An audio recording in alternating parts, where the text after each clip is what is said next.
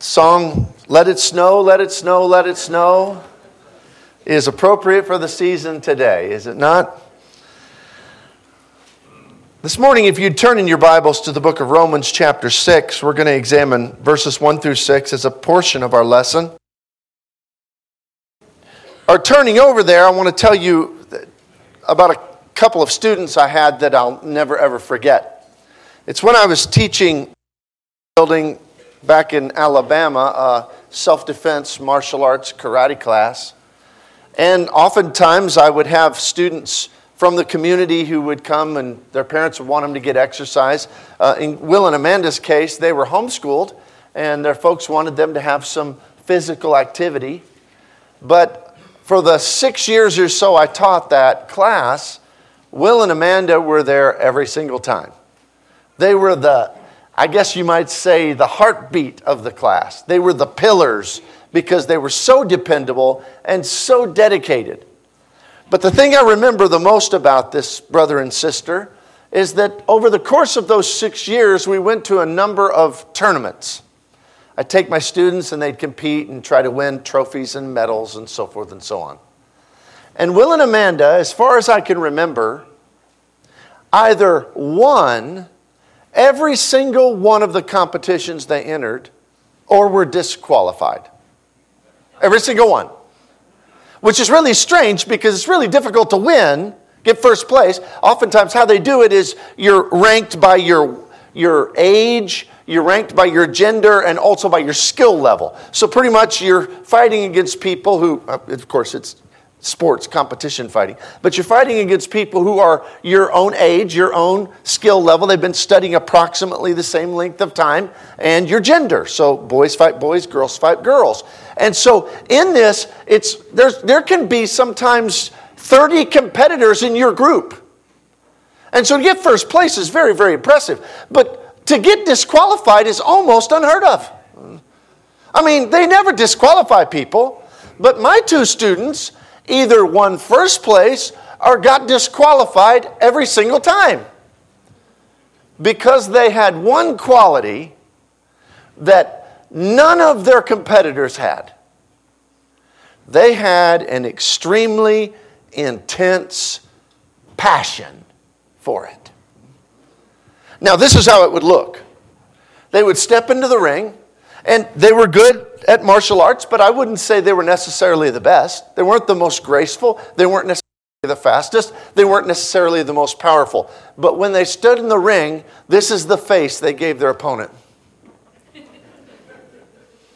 And they had their hands up ready to go. And as soon as the referee would start the match, he'd say, "Ready, fight!" And they go, "Rah!" And they run at the other person. With that look, "Rah!" And oftentimes, the other person would back out of the ring. Now, the fights they won, it's because the referees kind of liked that. You know, they thought, that's the way it's supposed to be. The times they were disqualified is the referees thought that was a little much. And would give them a warning. But it didn't matter. If they gave them a warning, they were going to get disqualified. Because these two kids couldn't do it any other way.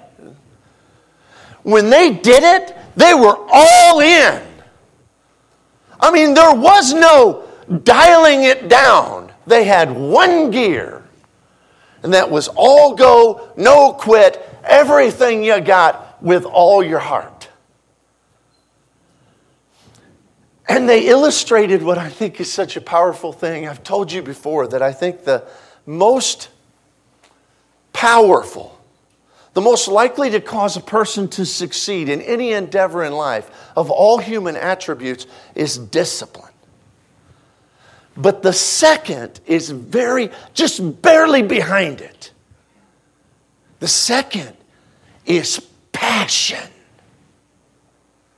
And if you have the two together, which these two kids did, discipline and passion, it is a distinct recipe for power and for victory or for disqualification. And when we look in Scripture, and even when we look in our lives, I think most Christians desire real depth in their faith and in their lives.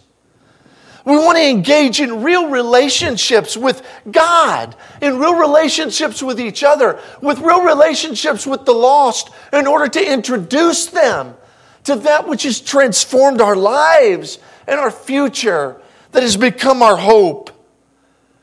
And when we read about the early church, there can be no doubt. You read words of passion in almost every page. As you read through the book of Acts, don't you see it?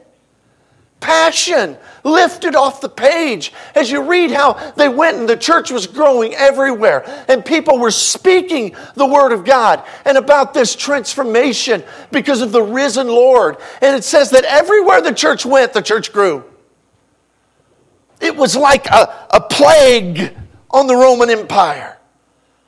That the contagious nature of the church spread everywhere it went.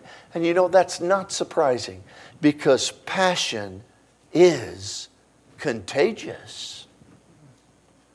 It is. When people see real passion, I mean, it draws, whether for good or for evil, whether positive or negative. That's why we have the mob mentality that happens on the negative side of passion. You know, you get some protesters, or you get a group of people who are passionate about some cause, and their passion comes out, and others are drawn to that cause, and then suddenly terrible things can happen.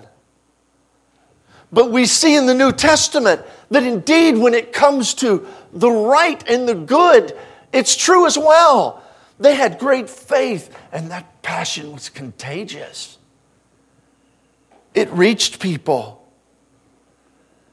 You see, we have to ask ourselves, do we still have that passion? Do we still have that intensity? And is it because of our passion for Christ that we're making a difference in our world, in our community?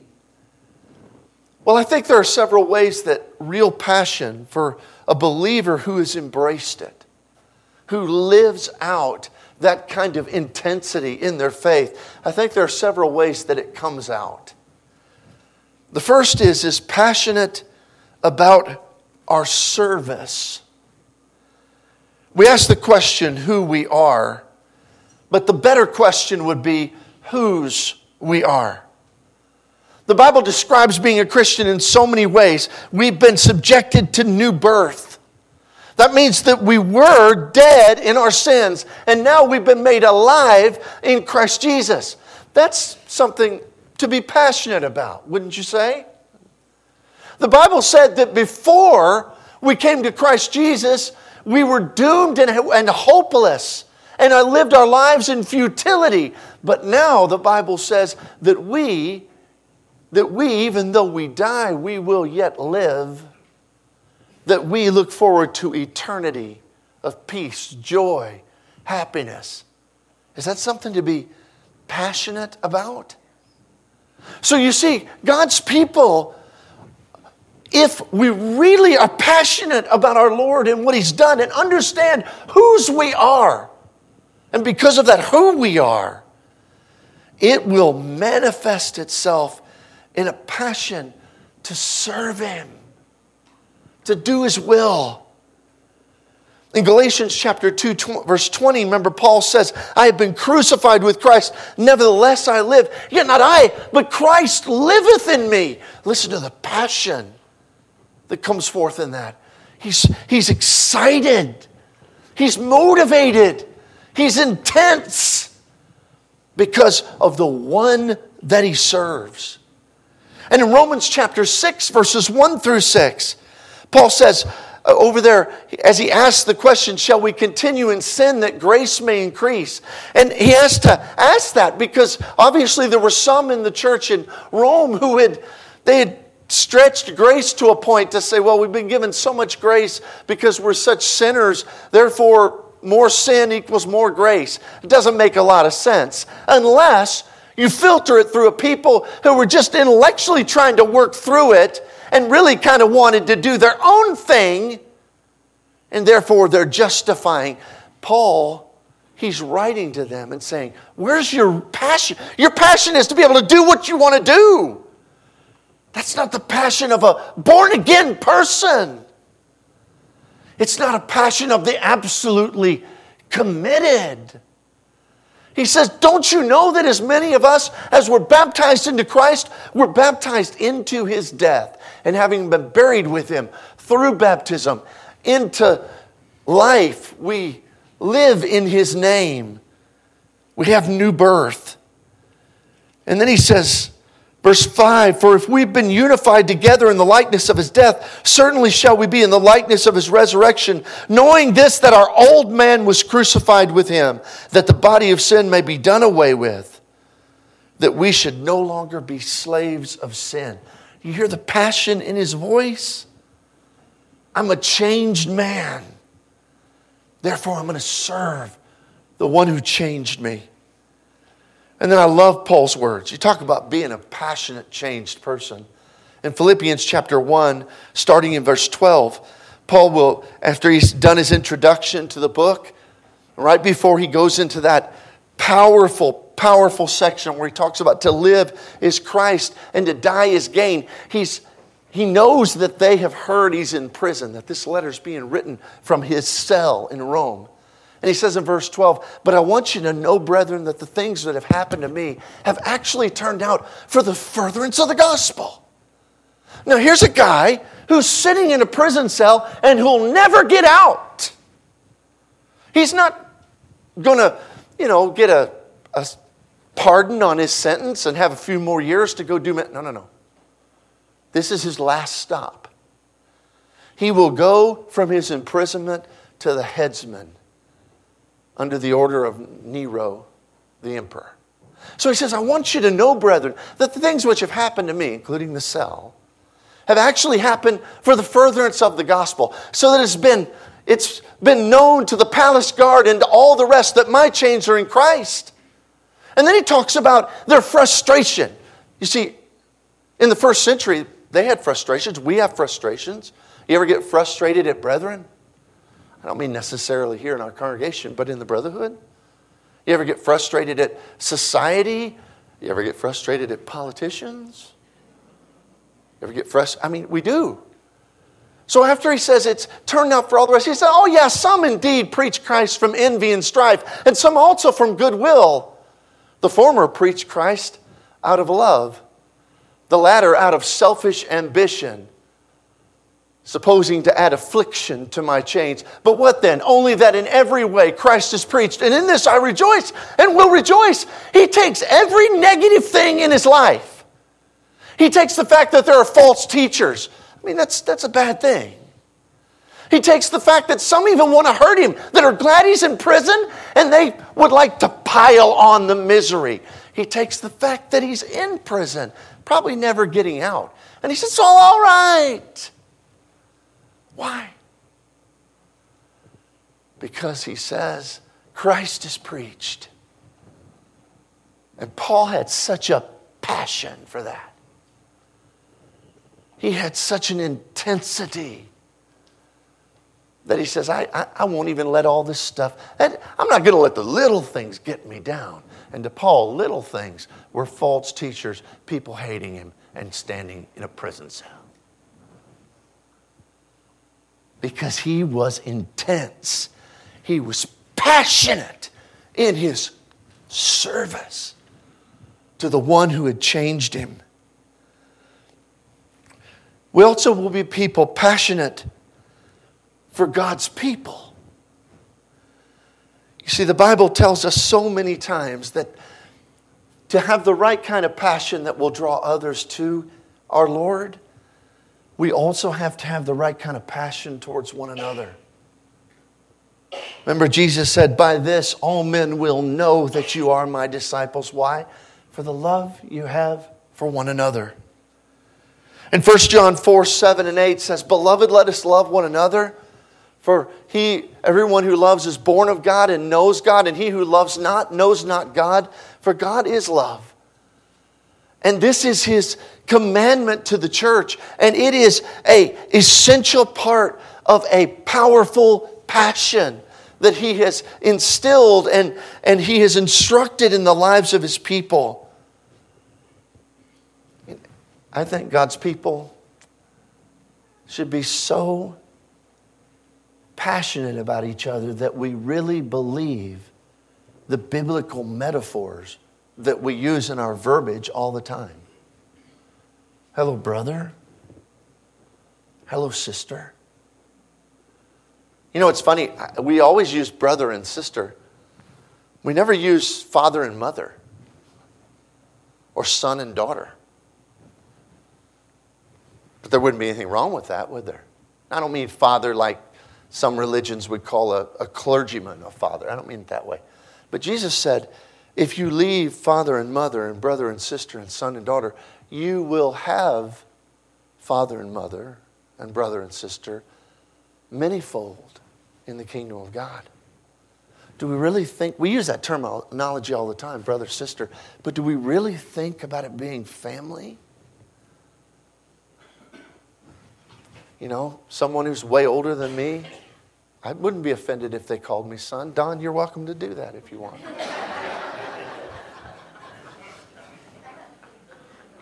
Had to get a little bit annoyed. But you know, we don't do that. But maybe it would help us to register the passion, the love we're supposed to have for the family. We're a family of God. Now be careful with it. Don't go up to any of our sweet ladies and call her your great-great-grandmother in the faith, okay? Be careful with it. But wouldn't it be something if we really lived out that passion for one another, a passion for family? And we all understand that. Because we're passionate about our families, aren't we? We're passionate. And then finally, we should be a people who are passionate for the mission. See, the New Testament church, they were passionate to fulfill their destiny, to go ye therefore into all the world and preach the gospel. And I know we talk about evangelism a lot, and in this congregation, we probably emphasize it even more than others, because this is a very evangelistic congregation. And we talk about bring, teach, and keep, but the whole concept of bring, teach, and keep is that everyone can be passionate about evangelism, regardless of what your skills are, regardless of what your giftedness is. Not everyone's gifted to be a Bible teacher to the unbeliever, but everyone is gifted in some way that can allow them to be intensely passionate about the lost. I read a fellow named Mark Mittelberg who gave this example of how every one of us can have a different personality, have different giftedness from the Lord, and still be powerful in our evangelistic spirit. He says Peter's approach was confrontational. He was direct. He was bold. He was to the point. Some of you are that way. Maybe you need to even tone it down a little bit. But there is a place for that. He says Paul's had an intellectual approach. He could be confrontational, but he was a well-educated man who could reason from the Scriptures and explain and prove that Jesus was the Christ. He says the blind man had a testimonial approach. The man in John 9 didn't know a great deal of theology, but he could say, well, one thing I know, I was blind and I'm not anymore. I can see. And for some, that's what you could be passionate about. I was in my sins. I was hopeless. I was an alcoholic. I had a broken marriage. I couldn't hold a job, whatever it was. But now, that's not me. See, he was passionate. The Samaritan woman, she had an invitational approach. Leaving her water jug at the well, the woman in John 4 went into her village and invited her friends to come and hear the man. I remember where my dad was preaching in California. They had I think it was on Tuesday nights, a program where they had a meal and they would invite folks and they'd have a Bible study, very basic Bible study. They had one lady in that congregation who she would do her grocery shopping at Walmart before that meal every single Tuesday afternoon. And she would stand in the busiest line at Walmart just so she could invite people, strike up conversations and invite people. And do you know, over a dozen people were baptized because she chose when she grocery shopped. And she said, my church, we're having a little meal, a little Bible study tonight. It's in just like an hour and a half. It's a free meal. Would you like to come? And over the years, a dozen people or more. Because she was passionate in her invitational approach. She didn't teach one of them, not one of them. But they'll be in heaven with you because she chose to shop at Walmart on Tuesday afternoon and stand in the busiest line. Then there was Matthew's interpersonal approach. In Luke 5:29, Matthew put on a big banquet for his tax collector friends. You remember that? In an effort to expose them to Jesus. So he relied on the relationships he built with these men. Some of you do that. You've had Lenore and I over for dinner, and then you'll have your brother who's not a member of the church at the same time. Or maybe you have Chuck. Boy, that's a good one to have over.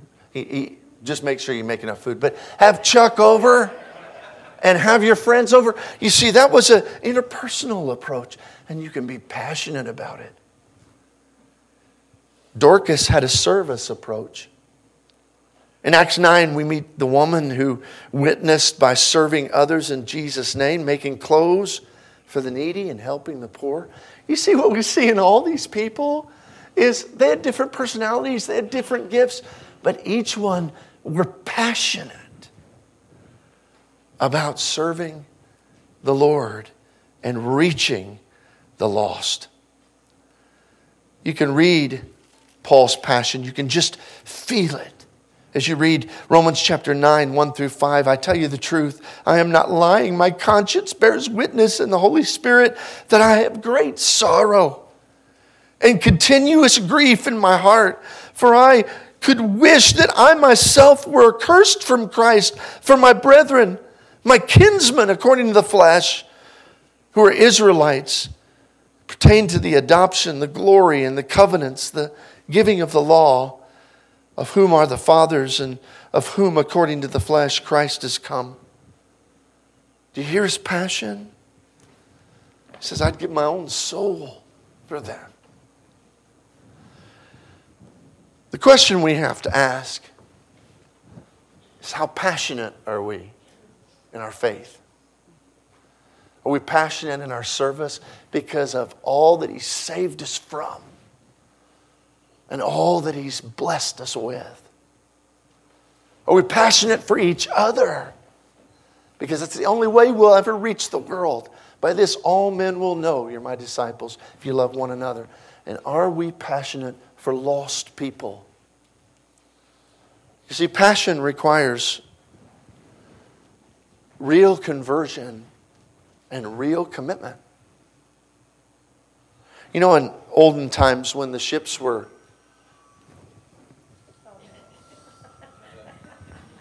moving on. I was wrapping up to this powerful conclusion, and look what happens. Okay, let's all just put that out of our mind. Stop! Put that out of our mind. Get back to the conclusion. So, in olden times, when, of course, the great man of wars were all over the seas, and Portugal and Spain and Britain and France were all big naval powers, every ship would always have up the mast on a rope. They'd have their colors, the colors of their nation. But oftentimes the reason it was on a rope is so that if pirates came, they could pull down, or if they were surrounded by an enemy armada, they could pull down, and hopefully no one would know whose they are. Christians, we don't have any rope. Christians nail our colors to the mast. Because to Christians, the passion is so intense. We are so committed that we don't care who knows whose we are. And we're going to represent Him with great zeal, great commitment, great passion. How passionate are you in your faith? You know, we're winding up to a new year. And one of the traditions in our culture is to make commitments, resolutions, we call them. I actually think it's a pretty good tradition because, you know, whether you do it January 1st or August 15th, whatever it is, making changes that are needed is always good. If today you need to make a change, if your faith has been somewhat cold and dull and it needs to be invigorated, it needs to be reignited in passion, don't delay. Come right now as we stand and as we sing.